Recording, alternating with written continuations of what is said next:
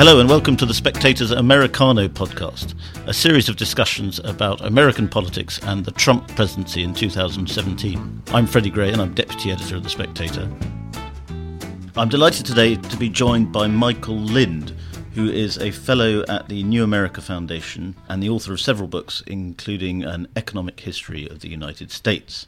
And we're going to be talking about the effect that Donald Trump is having on the left, the right and the centre of American politics. Donald Trump is speaking at CPAC this week, which is a quite strange but nonetheless quite important gathering of conservatives in Washington. I was wondering if I could ask you, first of all, will his speech go down very well? Has he re-energised the conservative movement in America, or is he merely walking on its corpse? Well, to begin with, CPAC is not that important. It's always been kind of a collection of fringe groups, and even conservative presidents like Ronald Reagan did not spend that much attention to it. But with respect to your question, but they all go and speak at it, didn't they? Reagan spoke at it. Bush always that's right. But historically, it was kind of fringe populist groups and libertarians and anti-tax people, and it wasn't even representative of mainstream conservative voters. Yeah. I think the bigger story is what we learned from the election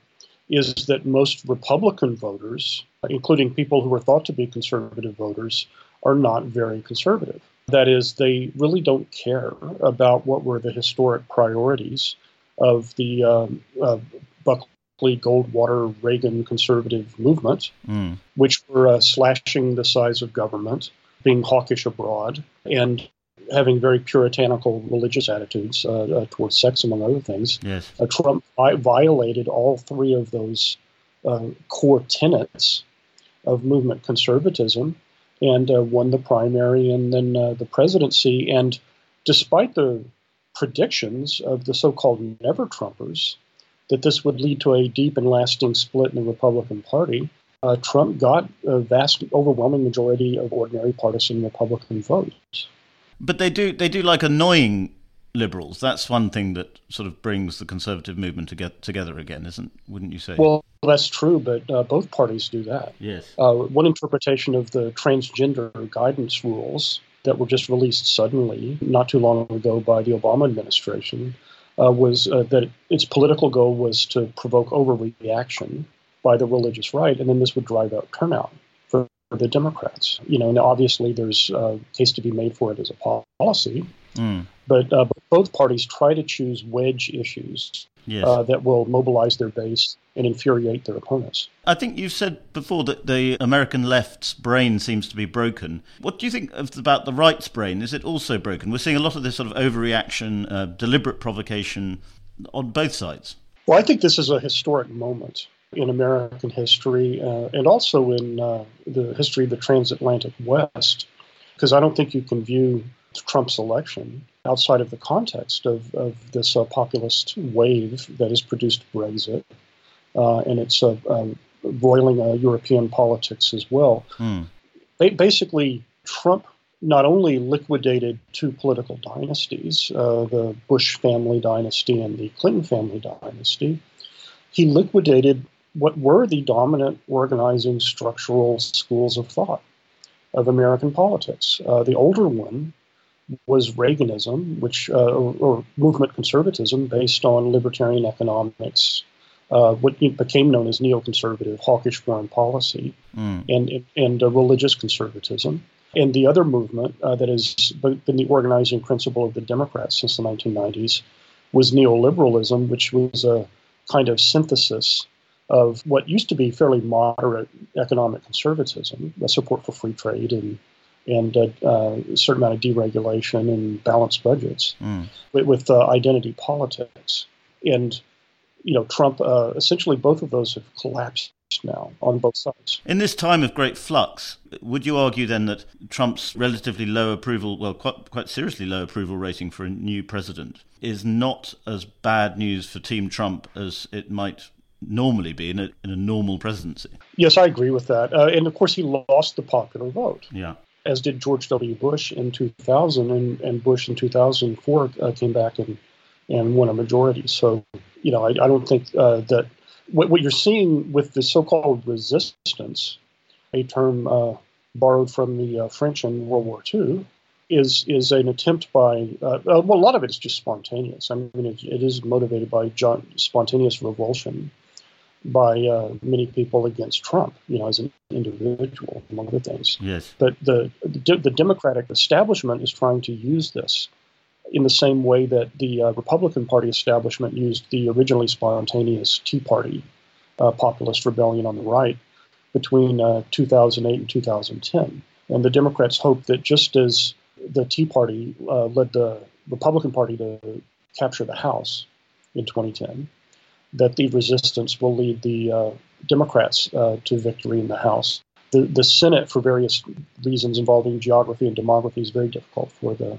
Democrats to recapture, but they have a shot at the House in 2018. Yes. And how do American conservatives or indeed just people who voted for Trump, it's hard to say en masse, I know, but how do they react to the latest Russia allegations? Because this is clearly going to be a sort of ongoing source of stories for the New York Times and so on, that Trump's connections to Russia are dangerous for America. Do you think that's going to play with the American electorate, or is it just an elite obsession? It's just an elite obsession. You think there's... Yeah, and remember, well, to begin with, the idea that Trump was elected by Russian interference, the Russians evidently did interfere in the WikiLeaks exposure of the Podesta emails. Yeah. But it's quite clear that the working class voters in the Midwest who voted for Obama 4 years ago and voted for Trump this time, were not going to vote for Hillary, and then they suddenly read these leaked emails and changed their minds. Yeah. So there's no basis to that.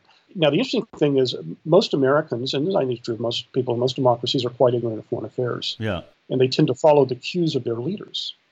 And so you have seen that as Trump has expressed a more accommodating view towards Russia, which can be explained purely on realpolitik geopolitical grounds, because reversing the emphasis of the Obama administration, which focused on Russia rather than China, the Trump administration seems more focused on China, both in geopolitics but also in trade. And so it would make sense, to try to separate China and Russia. And as far as I can tell, that's the strategic logic by it. It's not because Trump has hotel investments in Moscow or something, or he's being blackmailed. I mean, that's just kind of silly conspiracy theories. Now, is that just more sign of their brain being broken, as you say? No, I think at the elite level, he actually is challenging what had been the bipartisan establishment consensus since the end of the Cold War, which was to expand the American alliance system as far as you possibly can until you meet resistance. And during the Obama years, the U.S. met the resistance in terms of Russia pushing back, trying to assert its own sphere of influence along its borders in Ukraine and elsewhere. And obviously China, with its buildup in the South China Sea. The establishment, and there is a bipartisan, it's not the deep state, a kind of ridiculous term borrowed from the Turkish military political situation. Yeah. But it's like Whitehall, I mean, there's the permanent soldiers and the civil servants, and they really don't, whether they're the nominal boss is Democratic or Republican, there's a worldview. And he's challenging that worldview, which until recently has been that the United States should provide global security forces.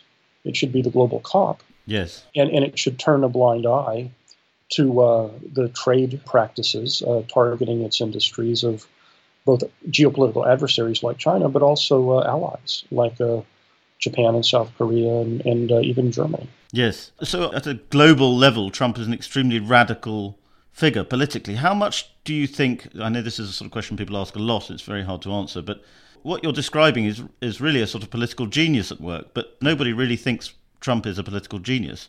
Do you think he's sort of much cleverer than he makes out, or do you think he's just being pushed along by forces he doesn't really comprehend consciously? Well, Hegel had the idea of the world historical figure. Yes. Who was promoting the events that would lead to the next stage in history, even if his own motives were completely crass and personal and despicable. And his example was Napoleon, yes, who was promoting the spread of liberal ideals, even though he himself was a sociopathic mass murderer. So I think Trump is a world historical figure. Yes. He has toppled the two dominant political dynasties in the U.S., He has trampled on right-wing orthodoxy and liberal orthodoxy. He may end up being a purely destructive figure, clearing the way for more constructive figures in the future. But I think this is a real turning point in history in the sense that a lot of people expected the Obama administration would be, but it was not, because it carried forward the emphases, of the older bipartisan establishment on everything from entitlements to foreign policy. You don't see, if a Trump presidency is disastrous, the elite reasserting itself very aggressively at the next election? Well, they will certainly try. Yeah. And at the elite level, the never-Trumpers suffered terribly in the election because they had very few voters agree with them that you should either not vote or vote against, for the Democrats. But nevertheless, they had the money and the institutional expert opinion and the most of the media. So, yeah, there's a counter-revolution against Trump and is going on right now and will continue. What the problem I have is I don't see where their voters are.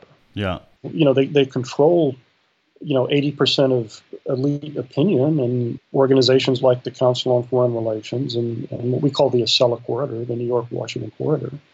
But do they have any voters? On the Democratic side, they really don't have any voters because the real passion and energy is with the Bernie Sanders, Elizabeth Warren left. Yes. It's not with, the bipartisan foreign policy establishment that wants to cut entitlements and crack down on, Russia. On the right, I think that Trump will benefit, as any Republican president would benefit, from the fact that most Republican voters pay little attention to policy debates. Yes. And they're just partisans. And so the more the Republican president is attacked, they will naturally tend to rally behind him. But at the level of elite opinion, I've never seen anything like this. Yes. This war against a president in my lifetime. Well, it's fascinating times. Thank you very much, Michael. Thank you for talking to us. Thank you. Just a reminder that you can subscribe to this podcast anytime on iTunes, so please do.